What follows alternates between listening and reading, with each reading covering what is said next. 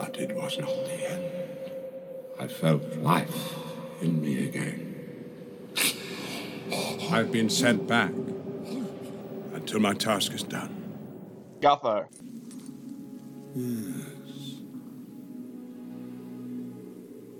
That was what they used to call me. Gutho. Grey. That was my name.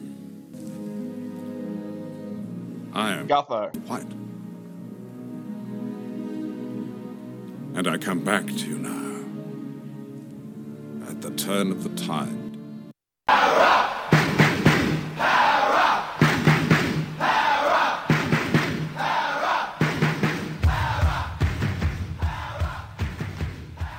Welcome back to the podcast. This will be the preview pod for the round 6 action in the NRL and the other top grades, and we'll also put in a preview of the Harold Matts in the juniors now that SG Ball and Tarsha Gales are out. So starting us all off with, like always, we have Birdie. Hey, how's it going? 40. Hey, boys. Ham. Yep. And PM. Hi, guys. So to start us out this week in the Rugby League sees the first finals match played between Eels and Manly in the Harold Matthews, which is Eels in second place, Manly in third on points differential, which will take place at Lotto Land on Sunday 15th of April at 11:30am. As mentioned last podcast, I'm going to check with the club to find out what's the go with playing at Lotto Land. Harold Matthews boys, after spanking the second place Knights last week, fingers crossed they can continue that form into this weekend. Yeah, usually because of the shortened season only being 9 rounds, you don't get to see the opposition before you play them in the finals, but luckily we have played Manly this year, so we know sort of where their points of their strengths are. We have to shut down their 5/8 KO Weeks. He's very fantastic half, runs the ball, passes the ball well, kicks it.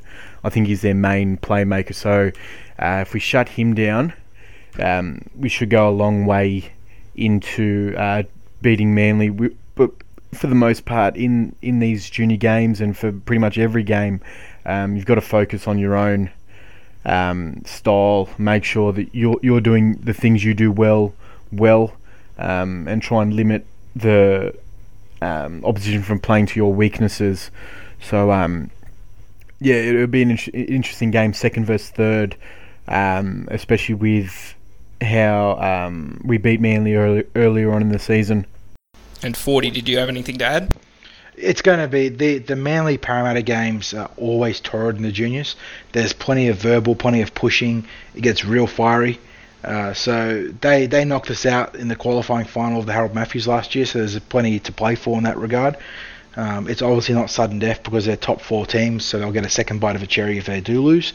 But the week off and a sort of walk-in shot at the grand final is always preferred in that regard. They've got a big forward pack. That's probably half the reason they've been so successful this year. Obviously they've got a really talented half in Weeks that will be the guy you got to put the big target mark on and say shutting down.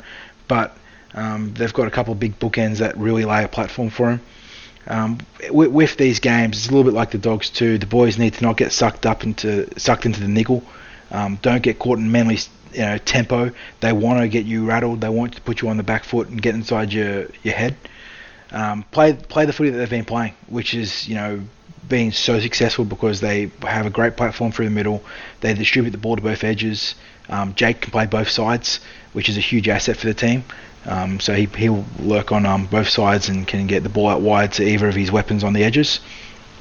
And you're going to give yourself a real chance. And hopefully the game's not a Brookvale, which we'll get clarity on at some point this week, I imagine.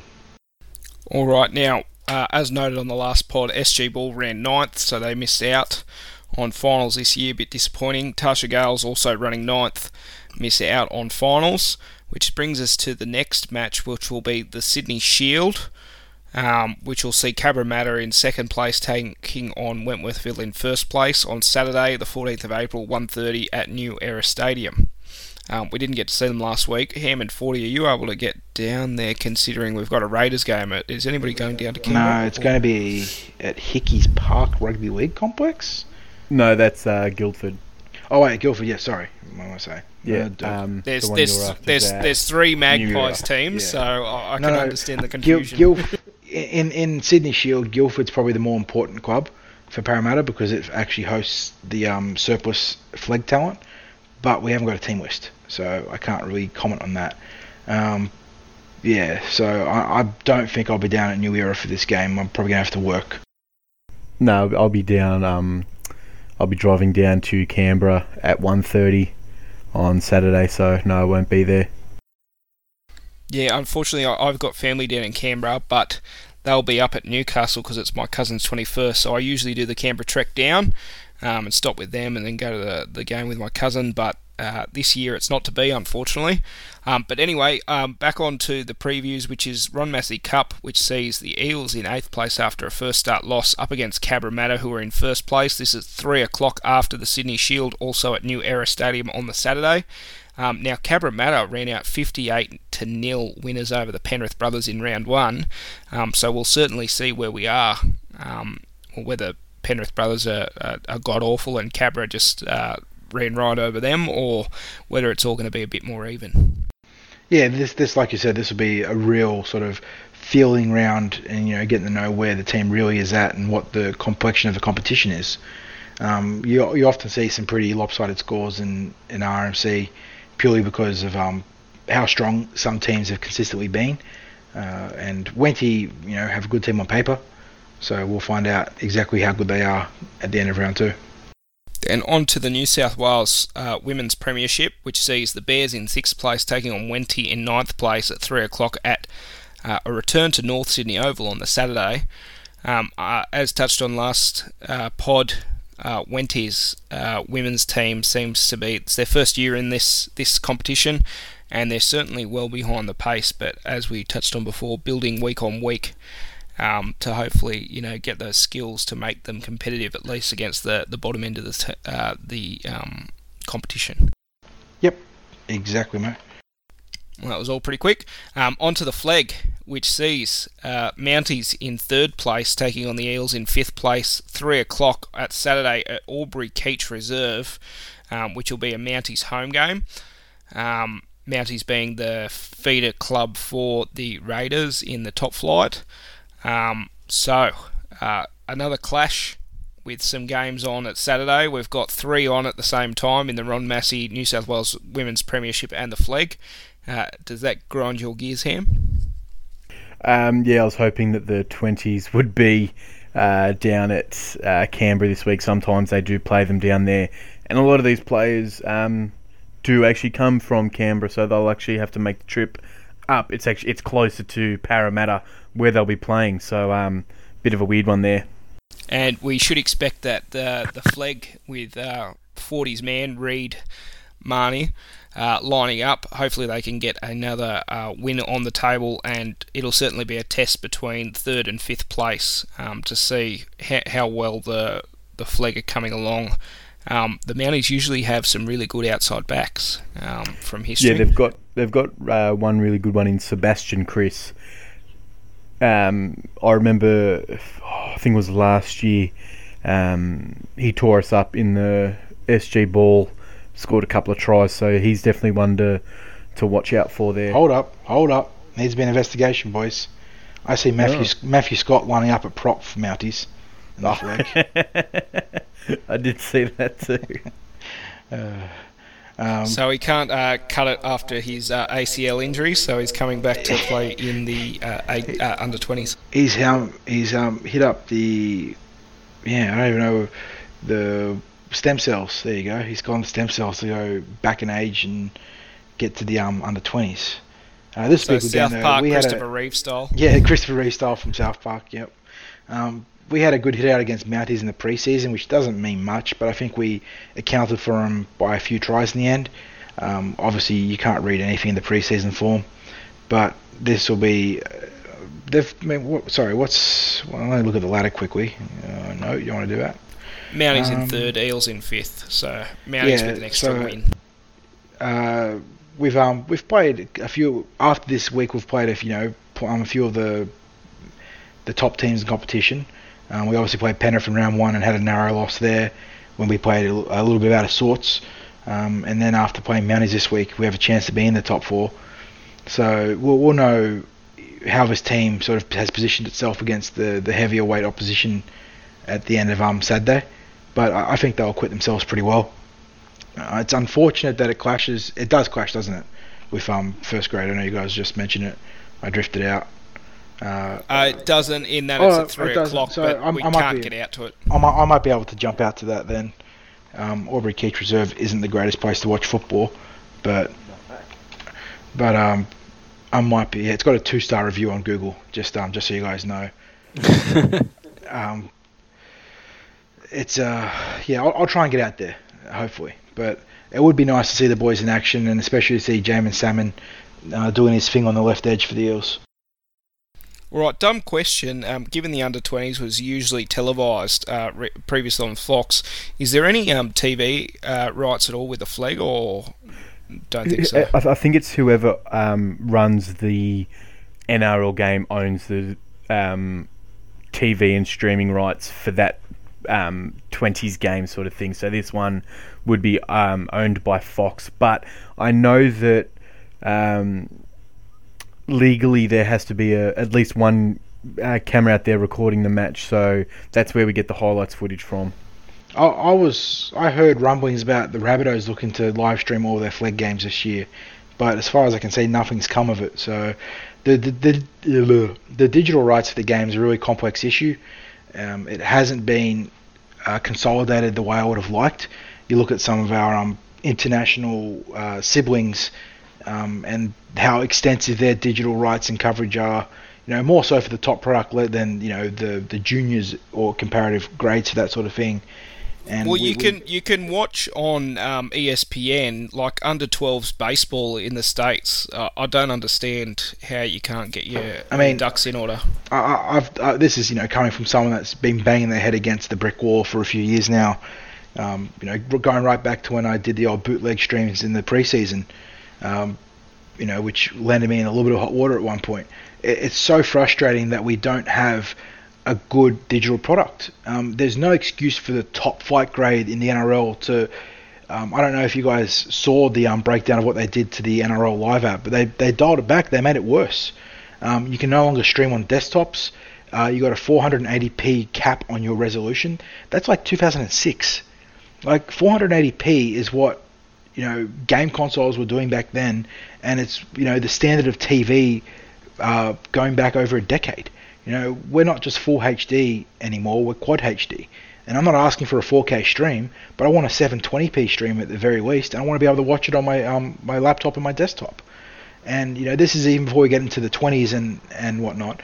There's no reason. Yes, there's a cost in infrastructure and upkeep with data streaming and whatnot, but Telstra is your your digital partner. The biggest telco in the country is your digital rights partner, and you're telling me you can't broker a deal that lets you live stream these games on a weekly basis at a and having quality. said that, Channel 9 now provide a service to watch it on their Channel 9 app or on their 9 Live or whatever it is they've got, and they're broadcasting in 1080p. And then you've also got, and I've switched to Fox now this year because simply the app isn't good enough, and the less than legal streams have sort of dried up with having international rights now, and you've got to pay even if you're internationally located. So I've switched to Foxtel now, and you can just stream, you can cast it straight to your TV, and it's that easy. If you've got that ability to stream it in 1080p from Fox and from Channel 9, which is where the NRL Live app is getting their feeds from, I don't understand why they've got to downgrade that stream, and as you said, not even getting into broadcasting all the reserve grade action and the under 20s action. And that's the thing, is once again coming from someone that's done this, and obviously my production values were not fantastic because it was a one-man operation on a shoestring budget, but going back three years, was it now, Ham, when I did the initial Penrith trial, or 4 years maybe, 3 years, it was the year before Kieran Foran, 2015. the technology back then was, capable of doing a reasonable one camera hard location stream. If the NRL, with its $1 billion TV rights deal, can't organise a functional Jersey Flegg stream on a weekly basis with the technology that's now available, which is ridiculously easy. There's cameras with built-in overlays for scores and clocks and whatnot. There's so much stuff out there that you could get a good baseline product done, and people don't need fancy graphics and instant playback sort of stuff when you're watching the Flegg or ISP. They just need a fixed hardpoint camera that's following the football around, and that'd be awesome. Yeah, I remember when you were doing that stream, and then the next year you tried to do it again when Kieran Foran turned up, and that's when Penrith had a problem because Fox bought the game. Yeah, the big boys owned were in town. the rights to the 20s and ISP, so you couldn't stream it. So that's when they had the problem, not the year before. Yeah, when no one gave a shit about the game. And so and in my defense, I said, well, I don't plan on streaming the main game because I realise Fox are here. Is it okay if I just do the lower grades? And nope, Fox owned all rights, but weren't going to do anything with them. And unfortunately, that's where we're at. Is that the conglomeration of rights are under various umbrellas. I'm not sure, because they don't really publicise it. I'm not sure where everything stands with new competitions, but no one's doing anything about it, and it's really frustrating. Yeah, it's so and I know American sports are light years ahead of us, but it's so frustrating. And when I was talking about baseball just before, that's like girls' baseball for under 12s and whatever else. They highlight it, and we can't even get. And I'm not trying to put down women's sport, but historically the men's sport's been sort of at the forefront, and you can't even get a stream on men's sport. How are you going to stream women's sport as well? How are you even going to get into that space? And the biggest shame for me is that Toyota Cup and Holden Cup, as it was back in the day when it was a truly national competition, and now in its rebirth as the Jersey Flegg, it was a truly sort of standalone differentiating product from other codes. You look at soccer or football, if you want to call it by its traditional name, you look at rugby union, you look at AFL, they've got nothing comparatively speaking in that sort of product. And it was a great sell for young talent, and it was a great sell for families. So I don't know. Like I know it was a pre-season trial, but the numbers I got for no announcement, bootleg Penrith trial stream were pretty solid. So imagine if it actually had some push behind it, and and you sort of catered to the tribalistic nature of the fans. Get to know your kids, your young talent that's coming through. Get to see them play, because most people don't get to see them play, and it's one of the biggest issues when it comes to identifying talent for the casual fan. See, that's why I don't understand, right? Like, you got NRL, that like the way I think they look at it is they only want to be active during the NRL season. Like, why wouldn't they try and promote this? Like, even the trials, try and get NRL like non-stop talking about 12 months a year, because come after grand final time, it's cricket season. Everyone's talking about the cricket, So why not make it talk even look at the NFL. They have the short season, 16 weeks or whatever, 20 weeks, whatever. But yet the rest of the 32 weeks, we're talking about it. Yeah, they've done a fantastic job of building their off-season with milestone moments, whether it's the free agency frenzy or the draft or the combine, to keep themselves in the news. That idea has merit, and you could talk about a summer league or a summer development league, which would be pretty cool to watch, whether you play nines or some other modified format of the game. But you have to do it in such a way that you're not putting a strain on the guys that have already played a huge season, because don't forget the NRL season is disproportionately long compared to a lot of the other major codes across the world. But yeah, I do like the idea of a summer league where it's a development or lower grade sort of system, because it keeps NRL firmly in the picture. And we've seen the success of the Auckland Nines initially, and then to look at a different code, 2020. An abbreviated format in the summer, which captures the attention of a pretty large audience across Australia and even internationally. So if you can sort of, get I don't know if you want to bring in ESL stars or whatnot, and start fostering ties between England and Australia once more, and also promote clubs pushing some of their younger talent in those competitions. But that's an idea with some merit, I think. But just back on Flegg and Toyota Cup, the one great thing that went wrong was the appointment of Shane Richardson, who thankfully is out of the game now. Diamond League plan or whatever it was back then, that was I actually cringed physically when I read that, because that was meant to be the big thing that was going to save junior and reserve grade sort of football, and it made no sense. Yeah, it was millions of dollars spent on somebody that was only in it for themselves. That's my opinion, and I'm entitled to it. If you want to come after me, Richardson, freedom of do speech so. and freedom of consequences. Yeah, you're allowed to have your opinion, but we wasted so much money, and I think we've seen in the recent comings out, whether it's leaked or whatever you want to have it, how much he took out of the game as opposed to giving anything back to it. Let's put it this way, Hamish. On the freedom of speech scale of 1 to Izzy Folau, that's a tepid 2. All right.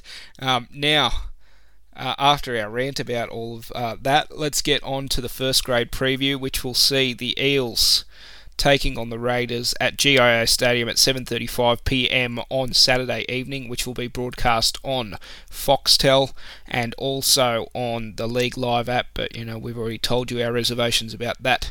And also check your local listings for the radio broadcast. Usually they'll have it up on ABC Grandstand and the local Triple M affiliate. But I'm just going to go historically. Since Raiders' inception, the Eels have played the Raiders 55 times, 29 wins for the Eels, Raiders 26 wins. Of the matches played at this venue overall, historically, so that's including the New South Wales Rugby League before the NRL, plus the ARL as well, which sees the Raiders with 16 wins to Eels 4. 2017 results, unfortunately the Raiders had 2 wins over us, a scrappy affair at ANZ, plus that match at GIO Stadium where we looked to mount a comeback but just weren't good enough, and Kotrick carved us up in the middle. But they were both in round 5 and round 11 last season. Now getting onto the NRL sphere, since the NRL inception, 18 wins to the Raiders to 12 to the Eels, so they've had the wood over us. At GIO we've had... sorry, I'm just getting to that. 4 games there, of which we've not won one in the NRL era. So we're going to have to turn some history if we're going to get the win over on the weekend. And coming into the season, the Raiders got their first up win against the Bulldogs last week in a spirited affair where they ended up with one man on the bench with a couple of HIAs, a couple of injuries. And of course, our last start was a loss to the Panthers. So if you want to give us some initial thoughts, and then after we go into that, I'll come back to the team lists. Nick Kotrick might be my favourite non-Eel in the NRL. He is such a good young talent. That try he ended up creating from his own end goals was just fantastic. Great vision, great balls. To take on the Dogs like he did from that position. He is physically outstanding, and he's going to have a huge future for Canberra, even with Ricky Stewart there. That's how good he is. All right, well, I might just jump into the team list quickly, which sees in the Raiders' colours Jack Whiten, even after being charged. And remember, he's charged, he's not found guilty, so he's entitled to play. Yeah. As Para fans, we should be respecting that more than anyone else after what Sammy went through, even though there is probably more damning evidence that's come out as far as I've heard a pretty good story about the opposite of that, and one of the charging parties is also an off-duty cop, so that's a bit of there we go. That's a little bit different. A bit of everything to the involvement, but we'll just have to wait to see how that plays out. But anyway, Jack Whiten at fullback, on the wings, Jordan Rapana and Nick Kotrick. In the centres, Jared Croker and BJ Leilua. So Croker going back to the centre after his whirlwind performance at wing when he had to shift out there on the weekend. Anyway, in the halves sees the return of Blake Austin and Aidan Caesar, with Sam Williams out with that injury that he incurred. In the forward pack sees Soliola and Junior Paulo, with Havili playing at number 9. Then in the second row, Tarpany and Whitehead, with Luke Bateman locking it out. And on the interchange bench, Hingano, Shannon Boyd, Josh Papali returns after being exiled last week, and Louis also in number 17. On the extended bench, Liam Knight.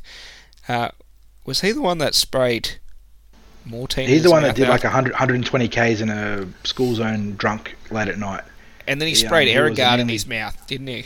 Manly junior that went to the Roosters that then went to Canberra. He's a Well, he tried to screws beat the loose, I breath think. test with. Yeah, I remember he sprayed Aerogard in his mouth to try and beat the breath test.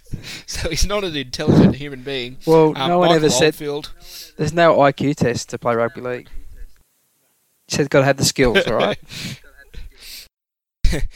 now on the extended bench, so Liam, Aerogard, Knight, Michael Oldfield, Brad Abbey, and Jack Murchie. I can't see any of those coming into the top grade squad. I'm actually shocked that Ada Hingano passed the concussion protocol. He did get knocked out something cold. Fierce. That was really bad. He hip checked himself like really badly. So it sort of highlights the inconsistency surrounding that, controversial part of the game, whether the NRL appoints independent doctors and assessors. You talk about cheating the HIA test and then the concussion protocol after the game. But yeah, that team looks pretty set, doesn't it? Assuming that Hingano is good to play.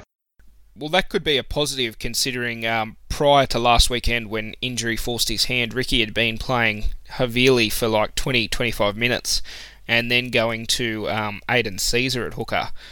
So perhaps this week we say that same again and Hingano comes in the halves, but because he's more of a 7 as opposed to a hooker, even though Caesar's more of a half than a hooker in himself, but we'll just have to see how that plays out in the match.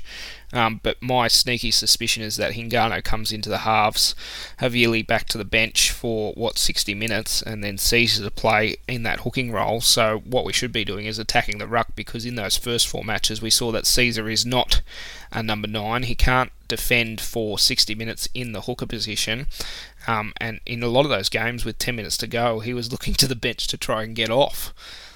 But anyway, on to the Eels team, which sees the return of the king, Clint Gutherson, in number 1.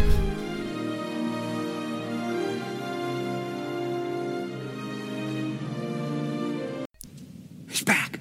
George Jennings has retained a spot and kicking out Hoffman, and Bevan French comes back to that left wing spot. Michael Jennings and Kirasami Ava are in the centres. In the halves, Norman and Moses. In the starting prop rotation sees Terapo and Manna, which looks like Alvaro gets shifted back to the bench, with Kaiser Pritchard remaining at hooker. I did like a couple of his dummy half darts last week after the game against the Tigers, where he only had that one run. It was good to see him, and he split up the middle a couple of times. So fingers crossed Casey can do that again, but maybe hit and stick a bit more as opposed to that hit that he had against Viliami Kikau where he went flying. Second row, Manu Ma'u. Tony Williams gets a start again, with Tepe Maroa playing in 13, with our man and leader of the pack, Nathan Brown, out with a high ankle sprain / syndesmosis injury, which will see him out for 1 to 2 weeks. On the bench, Bo Scott, Kenny Edwards, Dan Alvaro and Kane Evans makes a return to the squad, and in the reserves sees Will Smith, David Gower, Sue Matangi and Josh Hoffman. Alright, let's dive a bit deeper. Birdie. Yeah, no. Once again, I reckon Murata's gone. There's no way in the world. So Brown's out. So who do they bring in? Matangi. For God's sake, I'm sure Murata's much bigger than Matangi, and I just don't know what this guy's. I reckon he's done something. He might have threw a ball at Brad after someone made him cry or something. So I don't know what he has to do to get a shot, Like last year, we could say, salary cap, or the year before that, whatever, like salary cap constraints, whatever. But why, I don't understand, why bring him from the Warriors and have him in your system, Why still give him a contract and not even look at giving him a game, He's going to be playing no game this week, so we could have just at least put him on. As one of his staunchest supporters alongside yourself, Bertie, I will just put a caveat there in that with no one having seen the Wenty game on the weekend, I'm not sure on his status health-wise. He might have picked up an injury that could put him out this week. That's all I can, sort of clarify that as to why he might not be in the 21, because I'm really disappointed if he is healthy and he's not right there giving a shot, because not even in the 21. It's disappointing because we know what we're going to get from Matangi, and it's not good, in my opinion. And for me, I'm not sure Bo Scott if he's still I've said it before, but I think we can go with a bigger body there. And oddly enough, Murata Niokore is a bigger body and he works hard. Can play on the edge, can play in the middle.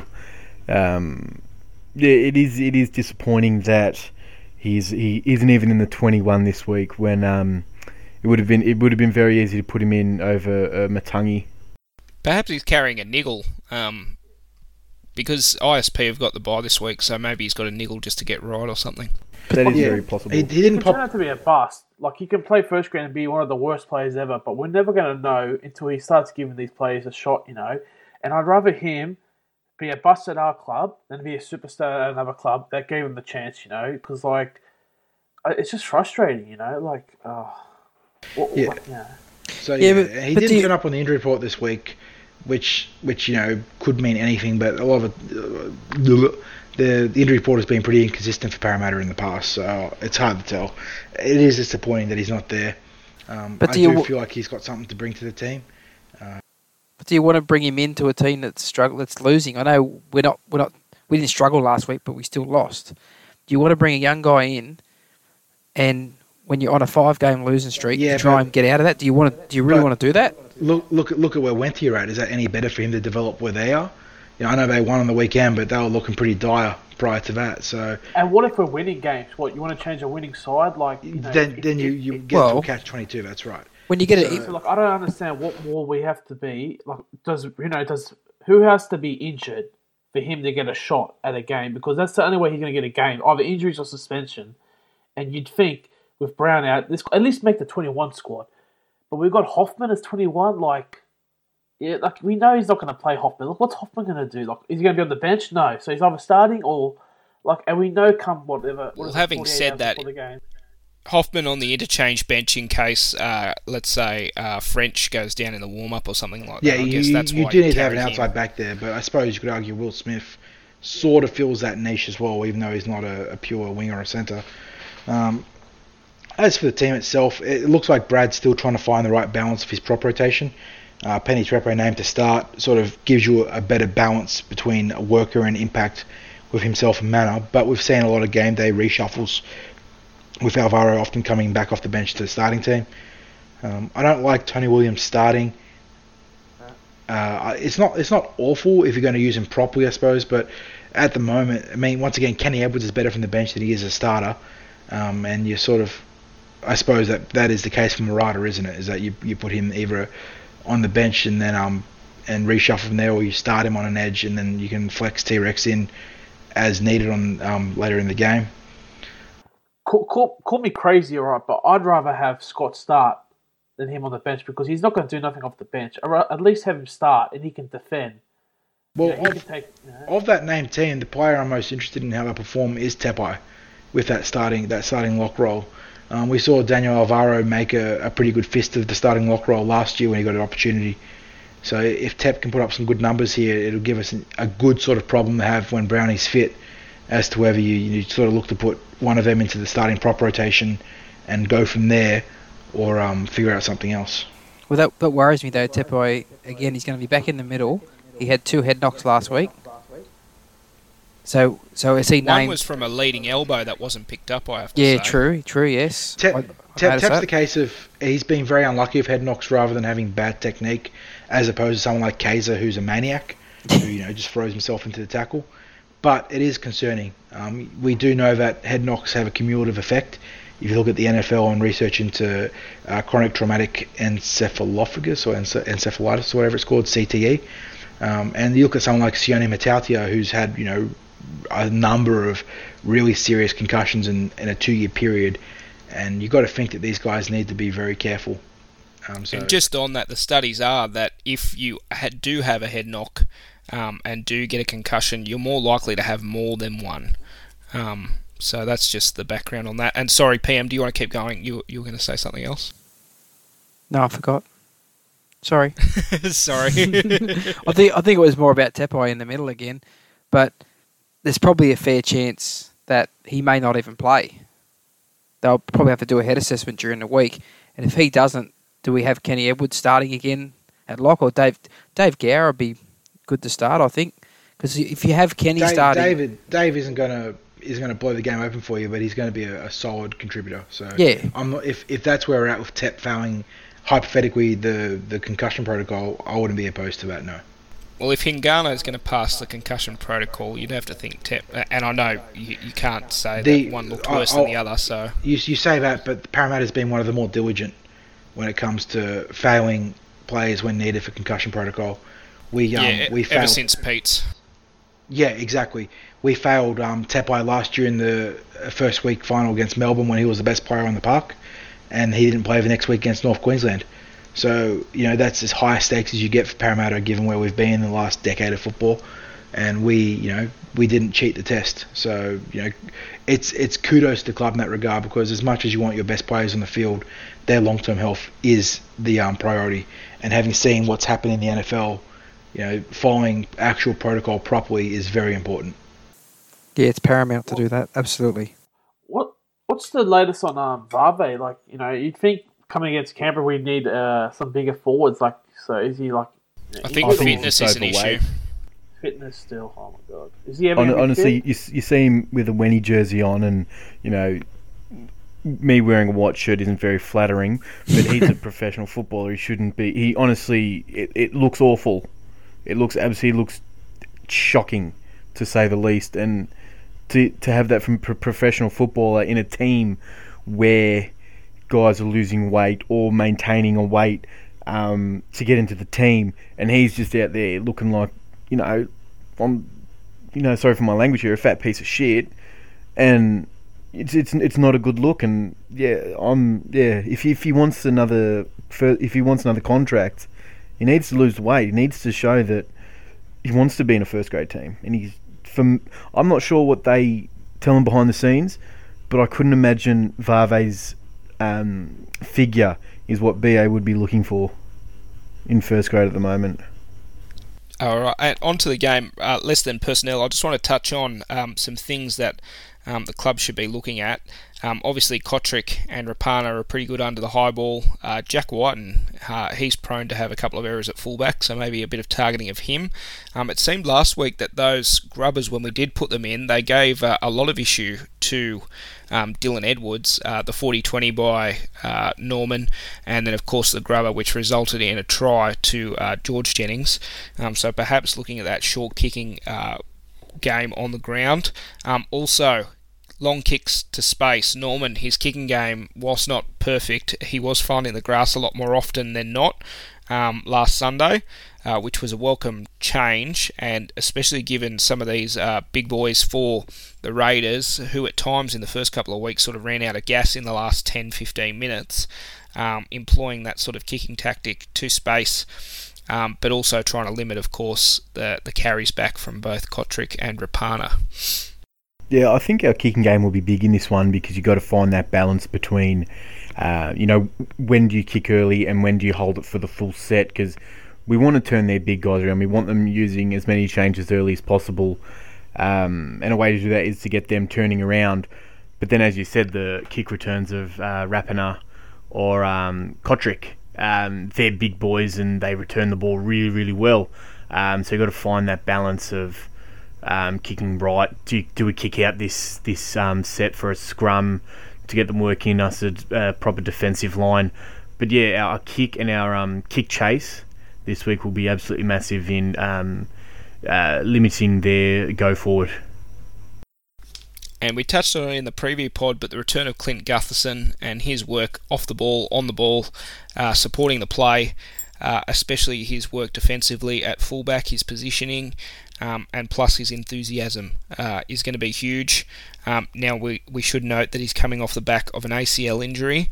He's playing in the most aerobically intense position in the game, but a lot will be made of his performance on the weekend, and I think we will be relying on him to have, it doesn't have to be a breakout game, but at 90% of his best might be enough for us to get over the line this week. Do you have anything else to chime in with?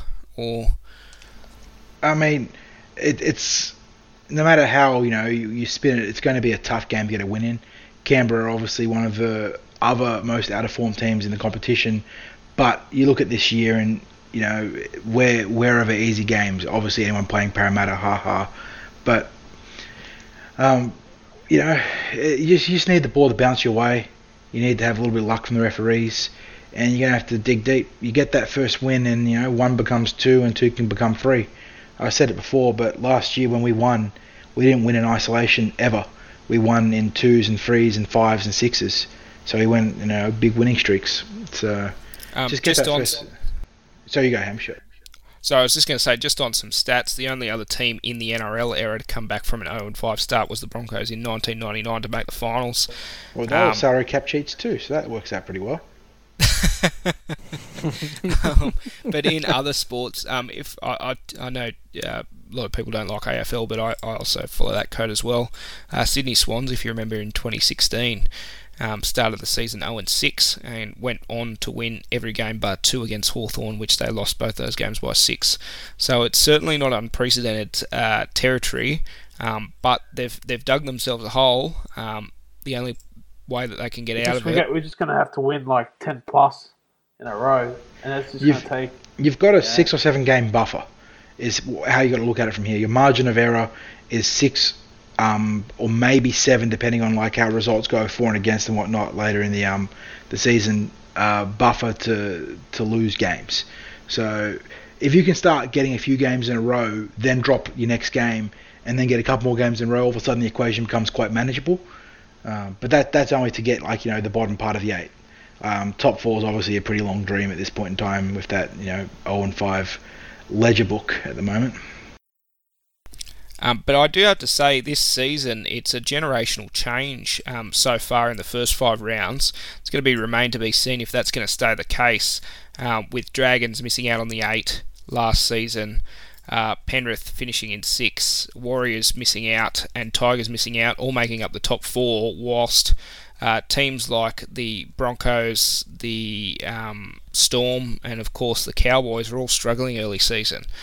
Usually those things even out. You don't have usually one team from the top 4 misses out on the top 4 in the next season, and 1 or 2 teams shift out of the 8. So it'll be interesting to see if we are going through a generational change with the crackdown on the interpretation in the ruck, or if things after this initial crackdown will return to much of the same. It certainly would have been interesting if Parramatta hadn't had such an awful start to the season. There's a couple of really big storylines, isn't there? The Cowboys are 1-4, Broncos are 2-3, and could easily be 1-4 or even less 0-5 of Parramatta. And obviously the Storm, 2-3. And, the Brodie Croft struggling massively trying to fill the boots of Cooper Cronk. So there's a huge upheaval in the NRL right now. And it's one of those things that might come back into our favour, in that some of the teams that have, robbed wins early on by playing good, gritty football might fall back to the pack a little bit later in the season as the rest of the competition, sort of gets into its gear and starts, getting into form and And just on that, speaking about a team that's quite in form at the moment, I don't want to get too far ahead of ourselves, but in 2 weeks we'll be playing the Tigers again, and they're going to be missing Russell Packer for the next 6 weeks, who has been certainly their leader, and also playing Manly Sea Eagles next weekend, and they've got a host of injuries to their top grade squad, and of course went down to the Titans last week. So if we can get a win against the Raiders this week, and it's still on the back of 5 losses, it's a big if. There's certainly the potential to string a couple of wins together if that's the case. And I know it sounds pretty stupid when we're 0-5, but these things change. Teams go through patches of bad form. If we hadn't have had what happened in the first 4 weeks before last week's loss, I think we would have been satisfied with that great kick out against the Panthers, them again only coming out victors off the back of a couple of penalties, like the same against Panthers in the first round and the same against the Sharks, in that we've scored the same amount of tries but we've just leaked penalties close to our line. Obviously last week we were better in our discipline, but our hands failed us. So hopefully this week the thing to work on is a bit of super glue on the hands. Yeah, just a bit more go for. I think we just got to go forward instead of too much sideways when we get in our opponent's 20. I think we've got to run some angles, and as Forty touched on before, having Gutherson there, he'll certainly straighten up that attack with the fullback. position there, which probably wasn't Will Smith's strong point. All right, well, I think it's clear to say now that Smith is a 5'8" or a half. He's not a fullback. Yeah, so when people say, he's in the squad, he can play a fullback, he can't. So, yeah, I think it's clear, that he's been, Well, he's a fourth string fullback, so, I don't think there's too many other fourth stringers that come in. And I think last week it certainly highlighted our injuries, whereas the first 4 weeks we didn't give ourselves a chance. Last week it seemed to mind that we really gave ourselves a shot, but those backline injuries certainly came back to haunt us. Again, not an excuse, but one of the reasons why lacking in confidence and missing a couple of your star players in French, Gutherson and Hayne certainly had an impact. All right, well, let's get on to some predictions, Birdie. Oh, I don't want to predict, man. I just want to win. I don't care if we win 1-0. I can, 101 to 99. Doesn't give a shit. I just want to win the game. And I want to fucking talk shit on Twitter, say we won a game finally. I'm sick of all these comebacks. Talk to us when we win the game. So there we go. I've got to post. I've screenshotted a lot of them, so I'm going to be a lot of tweets sent out when we win the game finally. I've got to post the late language warning again this week. Yeah. It's all good. I forget we record this sometimes. 40. At 40. I heard you this time. Yeah, I got the cue. Oh dear. We got to win. We're going to win. The recoronation ceremony for Quentin Gufferson. He'll score a try. Not the first try, but he'll score a try. First try is... Let's go... I don't know. I've got my heat map up, and it appears the right goalpost is where the majority of tries have been scored against Raiders. So if you want to take that in consideration. Right goalpost? Nah. We'll go Kirasami Avaa, the crusher in the left corner. Para wins. I don't know. Let's go 18 points to 4. On to Ham, if he can control the giggles. Contain yourself. That was too good. Birdie, I love you. We will go Teplo Maroa first try. And the final score will be Parramatta 16. That's 2 tries and 2 penalty goals. Yes, We'll penalty finally goals. Take them for once. Take the 2. Take the 2. Take the 2. Take the 2. Hashtag that, baby. And Yes. the Raiders will score 8 points. 2 tries, no conversions. And PM. Sorry, Josh. Yeah, well, first, I don't care I don't care the first try scorer as long as somebody scores. I think the first scoring play will be a penalty goal. I think we'll actually get a penalty early in this game, and we'll kick a penalty goal and lead 2-0. If we play like we did against the Panthers, if we defend like that, we'll keep the Raiders to probably no more than 2 tries at the most. They are a pretty good attacking side. It all depends on how our attack is. If our attack improves on last week and Guffo gets in there and gets people running a bit straighter, then we can win the game. It's going to be close if we do win, maybe 14-12 to us. 2 tries each and a penalty goal seals it for us. And we'll finally get on the board. Fingers crossed. All right, and for mine, Tim Manor crash ball right on that right goalpost for the first try.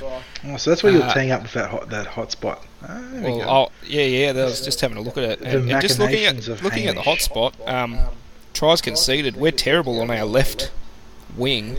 I mean, is that any surprise? But Somi hasn't been exactly the most laterally agile winger or centre. But the funny thing is, in attack, our right wing has been our most prolific try-scoring side. So we're not doing Moses any help with the goal kicking, I'll tell you that. No, not at all. So, yes, on to final score. I think it's going to be one of those frustrating affairs where it's going to be very level peggings, but the Eels to race away with it in the last 10 to 15 minutes, and Raiders, poor old Raiders, to have a repeat of their first couple of games where they just run out of gas in the last 10-15 minutes. Don't talk shit about our opponents. How we going? I hate you so much. No, I'm not talking shit about them. I'm just saying that their fitness certainly lacked at the end of some of those matches, and until Ricky Stewart came out and made his public hanging of some players, they still, Papali. Having said that, Papali's just been knocked down a grade, so he's coming back. He's got something to prove. And with all the rumours about Whiten, it can go one of two ways. Am I right? Yeah, Jack Whiten. Yeah, it can go one of two ways. One, they let it get to them and they don't perform, or two, they take the us against the world approach and come out firing. Remains to be seen which one will occur. But this weekend I'll be at a 21st, but I might just have the phone on the side so I can just stream it on there. But best of luck to the boys, and fingers crossed we get a win this weekend to kickstart the season. After 5 long weeks, the return of the King will see the Eels return to the winner's circle. Yeah, the boys. Now on to plugs, Birdie, at Bevan Heaven 1. Yeah. Once again, I'll be once again, 3 weeks this Saturday is the NFL draft. If anyone's interested, so. Hopefully, which bus are the Cowboys going to draft, Bertie? Which bus?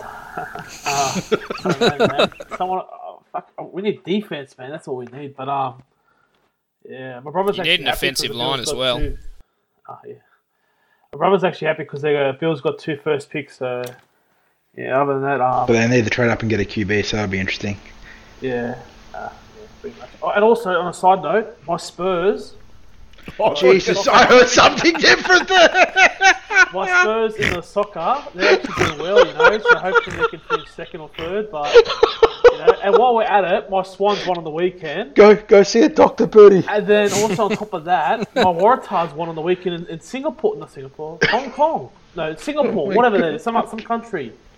So that's the Birdie wrap-up of the sports around the world. And yeah, here we go. And having said that, the Swans, Buddy Franklin with 2 goals of the week in a row. So obviously the white powder's back on the agenda and it's improving his performance. On to you, 40. Oh, okay. I'm 4020. You can catch me and the crew at TCT on Twitter at EelsTCT, or you can catch all our cool content on our website, thecumberlandfro.com.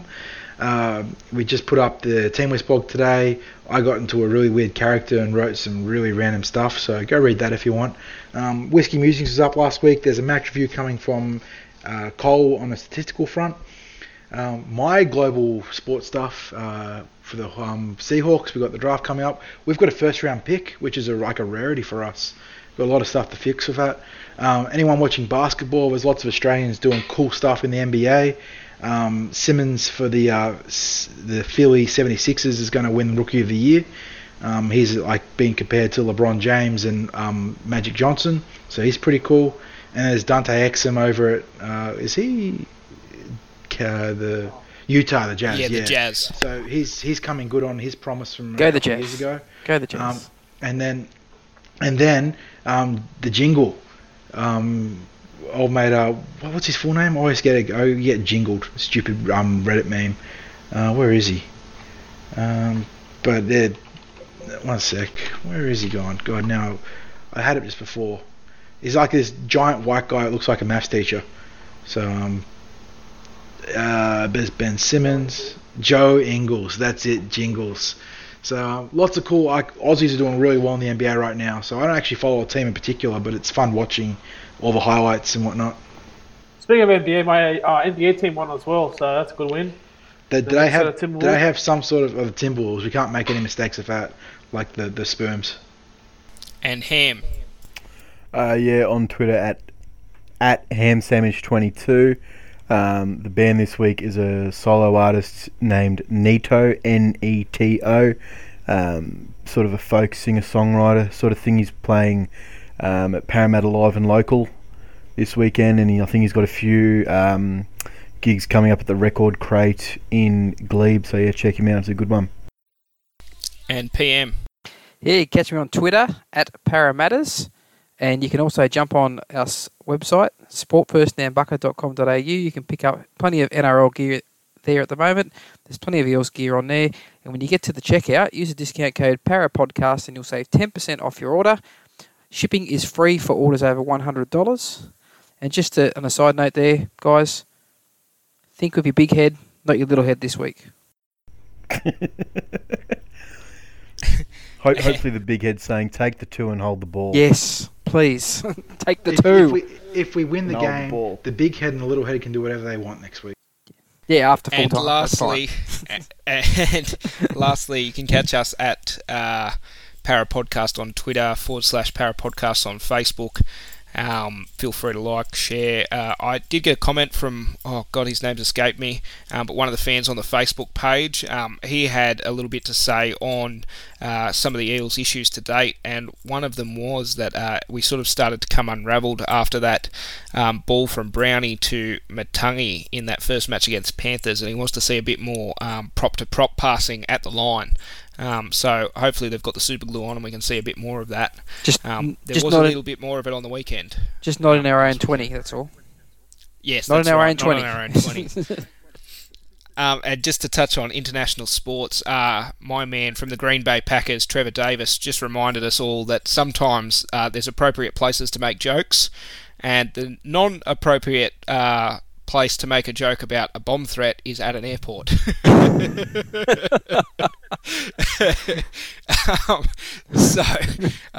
Dick jokes at press conferences?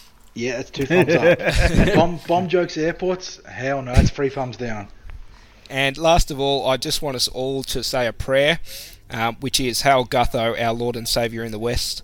Blessed art thou among footy players, and blessed is the fruit of thy labour. Eels wins. Holy Gutho, Father of footy, pray for us poor Eels feds now and at the hour of our death. Amen. And if we can all say a dozen Hallelujah. Hail Guthos before the game, I think we're in with a chance.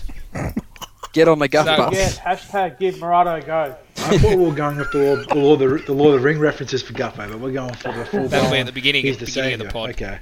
Birdie, Lord of Right. my ring, return of the the Guth king. bus has pulled in and Miranda hasn't got a ticket, so he's missed out. Sorry. All right, guys. Well, enjoy your rugby You league say this Murado weekend. or Miranda? Murado I don't know. Listen to it. Pick a Miranda Listen to it on Either or. SoundCloud and you'll find out. Okay, I'm pressing play on the music. Enjoy your rugby league, and thanks from all of us here. See ya, boys. See you Catch Bye, you next guys. week. Go the Eels.